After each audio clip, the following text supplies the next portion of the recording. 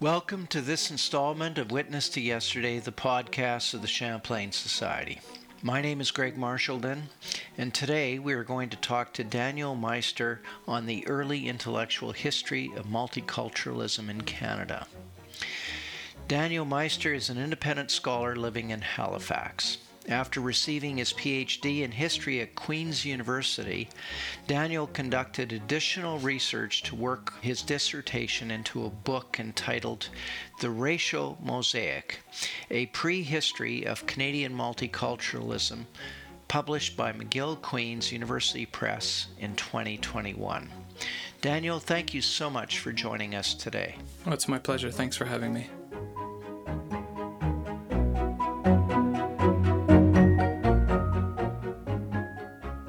Multiculturalism is an official policy generally associated with the Liberal government under Pierre Elliott Trudeau. It was officially, according to your book, introduced in 1971. And what you've provided us is a painstakingly researched prequel to this policy, and a policy that I would argue has become a key part of Canadian identity. Why did you feel that this backstory was important enough to devote years of your life researching and writing about it? Well, I would like to say that I started out, recognizing the importance of that question, the history of multiculturalism, and diving into it. But in a way, I came to this subject backwards. I began with a question about Watson Kirkconnell, rather. Early on for a paper, and I was intrigued by this quote, someone claiming that he was a father of multiculturalism, because I hadn't seen any evidence to support that sort of a connection. But when I began researching his life, I discovered this unpublished manuscript of his that had a lot of this race science, scientific racism and racism in it, and I was perplexed by that. It wasn't discussed a lot in the Canadian historiography. And so I kind of began digging into the question kind of on both fronts of, where did multiculturalism come from? And also, who was this fellow and how influential were ideas about race and scientific racism in this process? And so, what I found kind of early on is that, historians such as Howard Palmer, when he first started looking at this, he said, well, scientific racism, it just wasn't, it didn't really exist in Canada.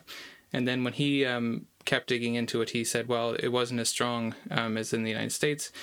But I was curious about, what influence it did have, especially on these intellectuals I were looking at, who were supposedly, some of the most tolerant of their generation.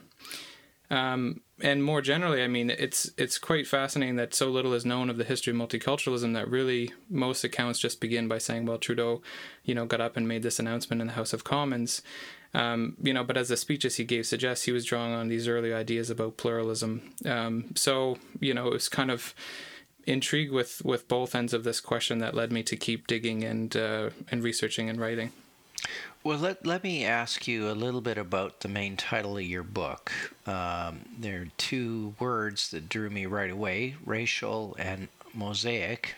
And this racial mosaic, I can understand where you draw the word mosaic from.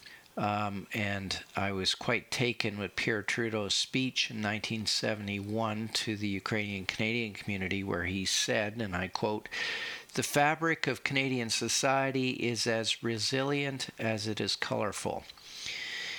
It is a multicultural society. It offers to every Canadian the opportunity to fulfill his own cultural instincts and to share those from other sources. This mosaic pattern and the moderation which it includes and encourages makes Canada a very special place."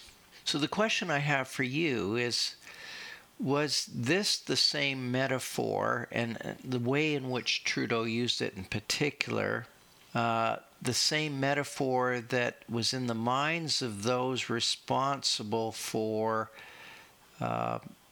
the group that performed Canadian Mosaic at the Lisgar Collegiate Institute in Ottawa in 1947, that same group that you begin your book with and demonstrate this early representation of the mosaic. Was this the same concept of the mosaic, or was it a slightly different concept?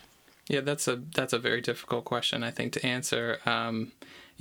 In a word, I want to say yes, this is the mosaic, and I think he's explicitly using it to as a way of reaching this community who were one of the most vocal advocates for this vision of a more multicultural society. At the same time, obviously, there's a lot of water under the bridge between 47 and 71, so it's a question that I think it needs more research. And my research to date has focused on this early period and not afterwards. But I get the sense we'll probably talk a bit more about the post 47 period later on. So maybe I'll address it then. But in a way, I think this is a very intentional use of that metaphor, and it's interesting to me that although he doesn't use it in the speech to the House of Commons, he kind of saves it in a way for this address to the Ukrainian Canadian community. And another kind of interesting link that I didn't talk about, but in the same speech, he also goes on to quote a famous Ukrainian poem, which ended up the translation he uses is by Watson Kirkconnell, one of the central figures here. So. Mm-hmm. And in terms of the word racial that you use in your title, The Racial Mosaic, you've already described that sort of conflict in a way between the notion of multiculturalism on the one hand and the concepts of towards race held by some of these early exponents of multiculturalism. Can you tell us why you emphasize the word racial in the title? Yeah, I think this is an absolutely crucial part of the history. As I mentioned, with Watson Kirkconnell, this idea of race shaped how these early pluralists, all of them, Kirkconnell, England, and Gibbon, how they conceived of human diversity. And so the discussion isn't, the way they would frame it would be, this is about racial minorities and their cultures, and not about cultural groups as we might understand it today. So race was really central to understandings of identity in this period, and the idea of race was applied both to Europeans and to non-Europeans. And I think that for a present-day reader, that's quite jarring, but in the period this was really commonplace. In fact, I think more than Canadian historians have even really acknowledged. Of course, the key distinction here is that while, both those of non-British, non-French European descent and those of non-European descent more generally were both discriminated against in this period, and I talk a bit about that. Obviously, those of non-European descent really faced a different type of discrimination and racism. And so while these other European groups are gaining acceptance in this period, non-Europeans are consistently and intentionally excluded, despite their own rich cultures and heritages, which was allegedly, what this movement was about, celebrating the cultures of immigrants that had come to Canada. So I did put that in the title to emphasize that, because it is a crucial part of the history that I think goes under addressed, and it's too easy to paint this as kind of a, this is just a part of Canada progressing and people are getting included, but, all throughout this period, it's this consistent exclusion of non-Europeans. Including Indigenous people in Canada. Including Indigenous people who, at the same time, there's slightly different treatment, and I discussed that a bit about how sometimes, their cultures are brought in because the event planners wanted some sort of novelty or splash of color, but then they're quickly excluded. And again, I make the argument that this movement towards cultural pluralism is really an adaptation of settler colonialism more generally, because again, while there's this discussion of who should be allowed into Canada and whose cultures ought to be celebrated, there's not a discussion of whose land these immigrants are coming to or the cultures that were already here. That's not a conversation that's happening at all. Well, let's talk about the approach of the book. On the one hand, this is an intellectual history of the early conceptualization of multiculturalism in Canada. But you approach the topic through biography, which is, I think, quite unusual for most recent intellectual histories that I've seen.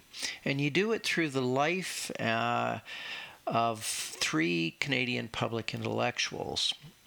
Why did you take this approach, and what do you mean by historical biography in the way that you've used it here? Yeah, so by historical biography, I'm referring both to the practice of studying past lives, but also to a particular way of approaching that balancing act of the demands of biography and history, in that both telling the story of the life as well as telling the broader historical context and the interactions between the two. And so it's a difficult job. Hopefully I've been somewhat successful in doing that, but that's what I mean by historical biographies, kind of looking at those both parts, what, in previous scholarship might have been called life and times, looking at both of those somewhat equally, to tell the stories of both. At the same time, I do say these aren't comprehensive biographies. 3 in one book would be pretty ambitious, especially considering the source base that at least two of the public intellectuals left behind. And so I chose this approach as, again, the study began with one of them, and I was just looking at his life and curious about that. But as I did more digging, I found that there were really only a handful of people that were promoting these types of views in this period. And this is, again, like roughly the late 1920s through the late 1940s. So to me, this was a fruitful way of coming at the topic, especially because the people that had already been identified in the historiography really hadn't been subject to any sustained sort of research or analysis. So I wanted to kind of look at who were the main players of this movement, and then also... and again, this is something that was enabled by the sourcing as well, but I was able to trace, who are they reading, what ideas are they drawing from, where are they coming from, how are they adapting them to a Canadian context. And so, again, because this isn't a really centralized movement in this period, there wasn't, some sort of a body you could study the records of or governmental records. It really was kind of the efforts of a handful of private citizens, Mind you, some of them were connected with very powerful corporations, but these were really kind of their own initiatives. So give us a short portrait of each of these individuals and the concept you associate with each of them. And I love your chapter titles in this respect because you're matching the individual with a particular concept. So let's start with Watson Kirkconnell and the concept of scientific racism. Yeah, Watson Kirkconnell is obviously this very colorful character. I think that's obvious, pretty early on. He was a very ambitious young man. He had these academic dreams. He ended up becoming a university professor, and his interest in translation led him to do a lot of work with what he called New Canadian Communities, but the translating works of immigrants who had come to Canada and were publishing predominantly poetry in their native language. So he was translating these, and he kind of came to widespread public attention because of his efforts, because they were really, pioneering some of the first in Canada. At the same time, his engagement with scientific racism was, I think, the most extensive, and I want to be clear that I think that the idea of race and scientific racism really is shaping all three of their approaches and their ideas about human diversity. And I think, structuring these ideas in Canadian society more broadly. But his was definitely the most extensive. He bought in early in a way. He really extensively read. He was corresponding with his father about it. He really initially had intended to study anthropology at the graduate level, and so this is a very influential body of thought in his life, all throughout his life. So although he kind of adapts this, and I don't talk about this at length in the book, but even towards the end of his life, when he's much more accepting of people of various European nationalities, he still has reservations about non-Europeans, and I think some discriminatory attitudes linger there. And what about Robert England and the concept of Canadian citizenship as, known in the interwar years and into the Second World War? England's idea of citizenship is really kind of citizenship as an ideal. So, where the others had different ideas about what the best way were to kind of, deal with the so-called problem of diversity in Canada, England thought that this idea of kind of a citizenship as a civic ideal, of this idea of coming together, doing good as a community, was really important. And he also did place some emphasis on a formal citizenship, a ceremony. He thought that kind of pageantry would be really good in inspiring, loyalty in the hearts of new immigrants. So that was really what he thought was a central way of addressing this issue. John Murray Gibbon, of course, is the very well-known, even today, publicist for the Canadian Pacific Railway, who definitely didn't coin, but he popularized the term, the metaphor Canadian mosaic. He initially works in England and then comes to Canada and does his work. He really, again, it's kind of a romantic thing. He falls in love with Western Canada. He loves the diversity he experiences. He likes trail riding in the Canadian Rockies. And for him, I think it was a combination both of his own interests as well as a way of doing his job, which is, promoting the services that Canadian Pacific Railway provided. He focused on folk cultures and introduced these folk festivals as a way of raising awareness about these different cultures and their practices in Canada, but also as a way, of course, of driving business for the CPR. So it's kind of a combination of his own interest and the corporate interest.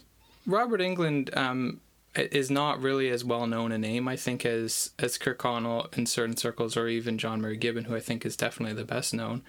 But as I talk about, Howard Palmer, the late historian, had identified him and actually spoke to him while he was still living. He interviewed him several times, and he was interested in writing about his life. So England is an Irish immigrant to Canada, and after he arrives, shortly thereafter, he fights in the First World War, and then when he comes back, he goes to teach in a predominantly Ukrainian community in rural Saskatchewan, and that's a real formative experience for him.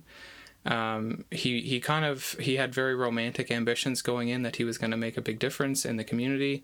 I think he becomes a bit disillusioned early on with some of the politics of the era, like both just the smaller scale stuff that he was dealing with school boards and that, and then also in the province more generally.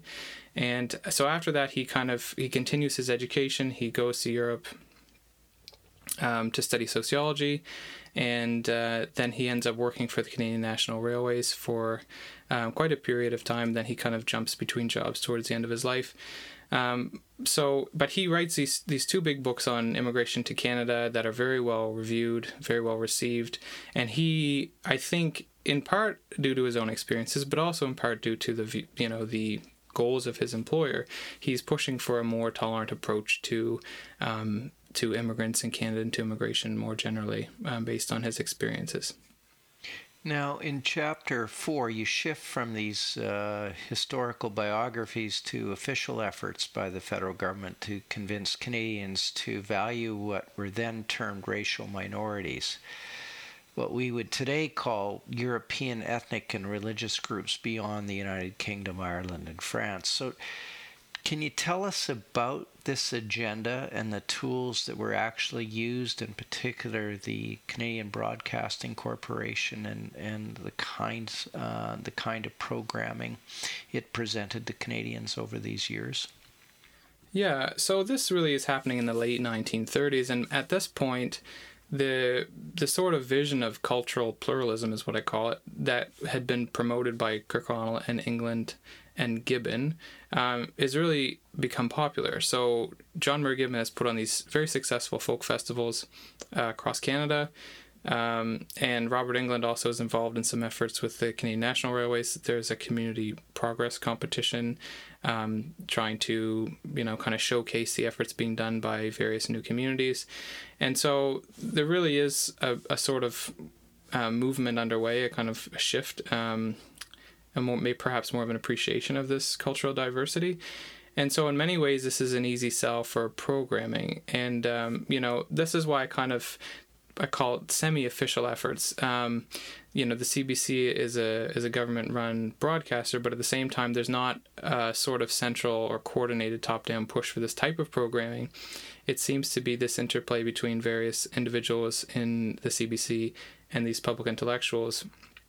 And the radio, they're looking for new programming, popular programming, and these individuals have just kind of discovered for themselves that the selling power of culture, that these the movement towards cultural pluralism is quite popular. These folk festivals have been a huge hit, for instance.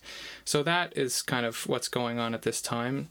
And worth noting at the same time is that some scholars might want to say race is incidental by this period, but the evidence doesn't support that. I think it's fascinating that central to these radio programs and subsequent books is the idea of race, and they have the main characters kind of really struggling with the implications. What does race mean for Europeans? What does it mean for Canada?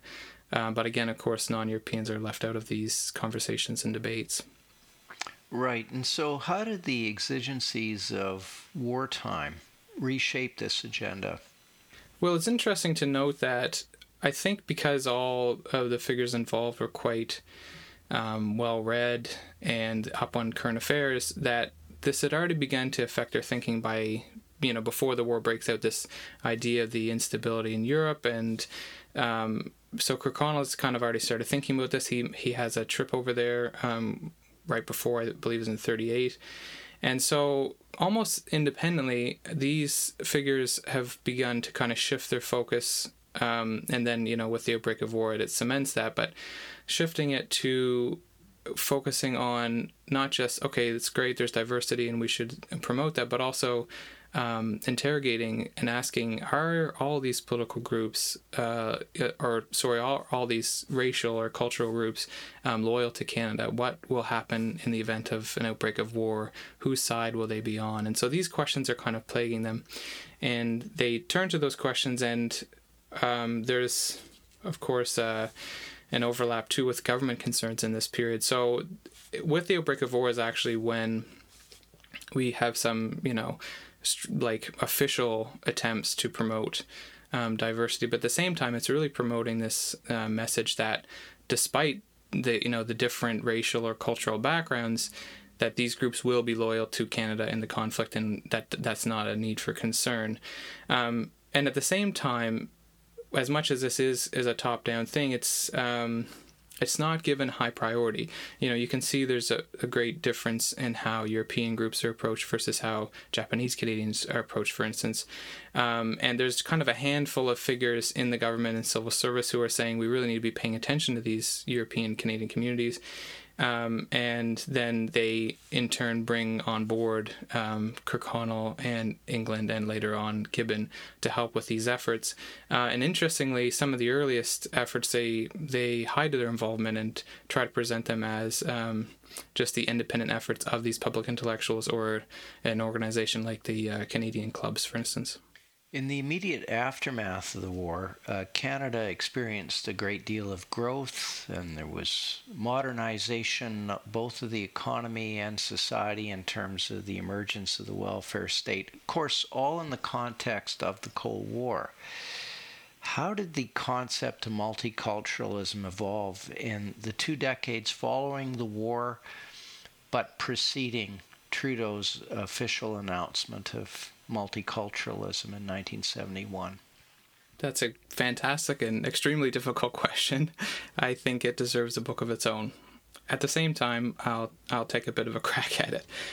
So I'm kind of divided on this one. On the one hand, obviously a lot of time has passed between 47 and 71.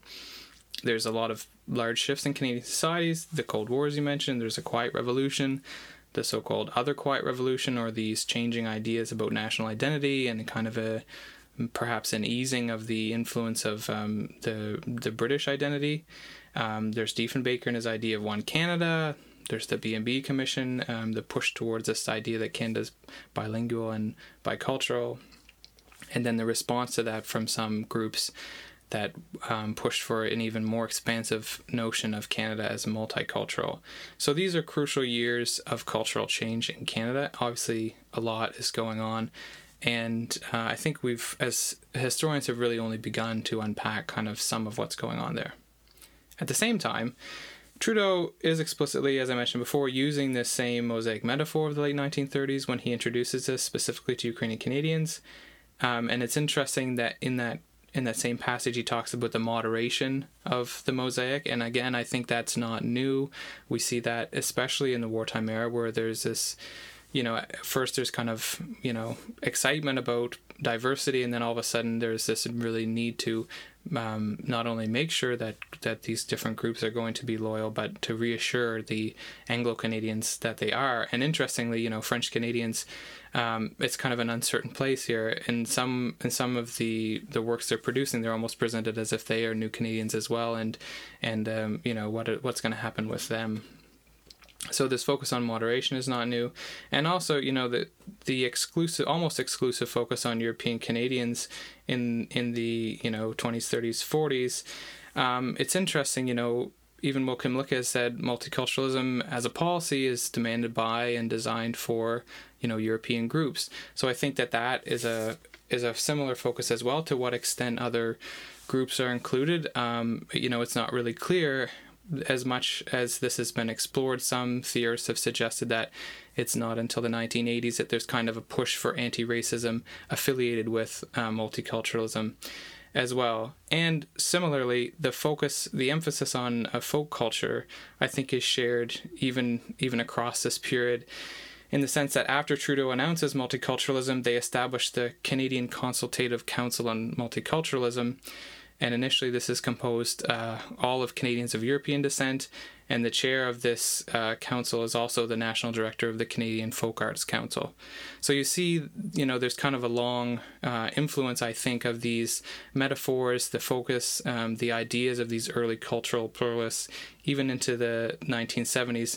But again, I say that with a big disclaimer that this research hasn't really been done yet. I've looked into it a little bit, but I think that there's a lot more exciting questions to be asked and research to be done. Well, I'd like to end on this, and that is that one of the sponsors of the Witness to Yesterday podcast is the Wilson Institute for Canadian History at McMaster University.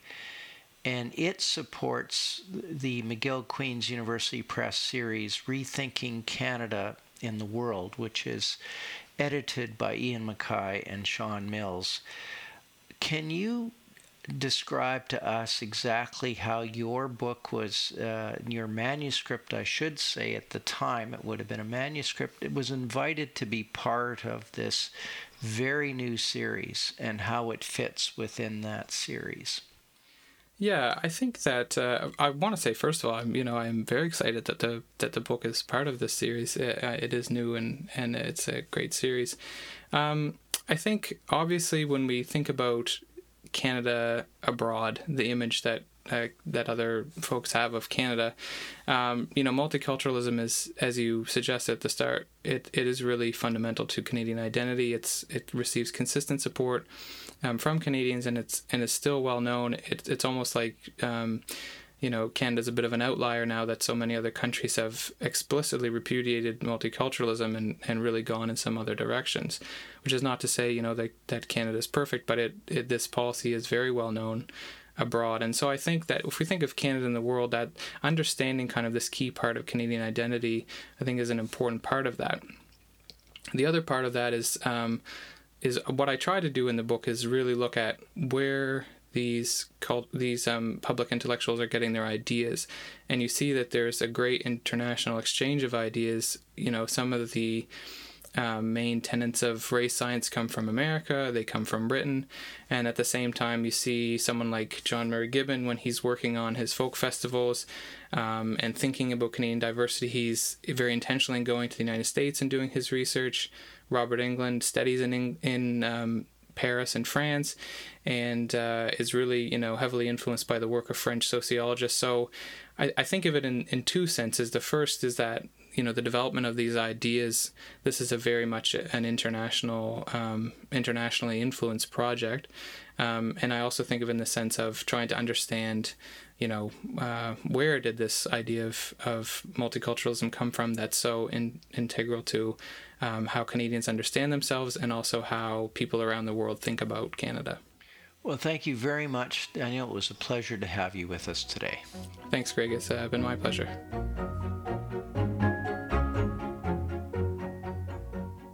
My guest today was Daniel Meister. He is the author of The Racial Mosaic, A Prehistory of Canadian Multiculturalism, published by McGill-Queen's University Press in 2021. You've been listening to Witness to Yesterday. Please visit our website at www.champlainsociety.ca. The best way you can support this podcast is by becoming a subscribing member of the Champlain Society. If you like what you've heard, let your friends know by forwarding this podcast through the social media of your choice. This podcast is made possible by the members of the Champlain Society who work hard to bring to life original documents in Canadian history. We want to thank the Hudson's Bay Company History Art Foundation, the L.R. Wilson Institute of History at McMaster University, and a consortium of Canadian scholarly book publishers that includes the University of Toronto Press, UBC Press, McGill-Queen's University Press, the University of Regina Press, and the University of Ottawa Press. My name is Greg Marchildon. This interview was recorded on September 7th, 2021. It was produced by Jessica Schmidt.